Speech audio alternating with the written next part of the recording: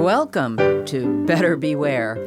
Here's your consumer watchdog from WFHB Community Radio with the latest information and helpful hints designed to keep your head out of the clouds, your feet on the ground, and your money in your pocket. Got some bad news and some good news this time. First, the bad news. Thanks to the coronavirus outbreak, kids are in greater danger than ever from child predators online. School's out, kids are staying home and spending a lot of time on the internet. In some cases, people have hacked into online chats using Zoom and other programs. Parents need to keep an eye on what the kids are doing online and do some research themselves about ways to identify and prevent predators from contacting their children. One of the most popular programs kids are using these days is TikTok. And it's not just kids. It's a website that lets you and helps you make short videos and stay connected with friends. More than 1 billion people use TikTok worldwide these days, including celebrities like Jennifer Lopez and Justin Bieber. TikTok is owned by ByteDance, a major internet company based in Beijing, China.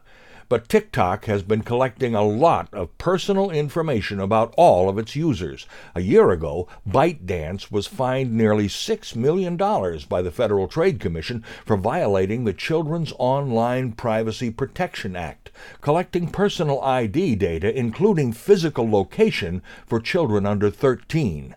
TikTok offered explanations about an outdated program to identify spammers and promised to change things within a short time, but last week, the new operating system Apple released for its iPhones revealed that TikTok is still up to its old tricks. It's been called spyware and has now been banned in several countries. You might want to tick before you talk. But not every spammer comes up a winner. A dating scam ring was busted last week in Maple Shade, New Jersey.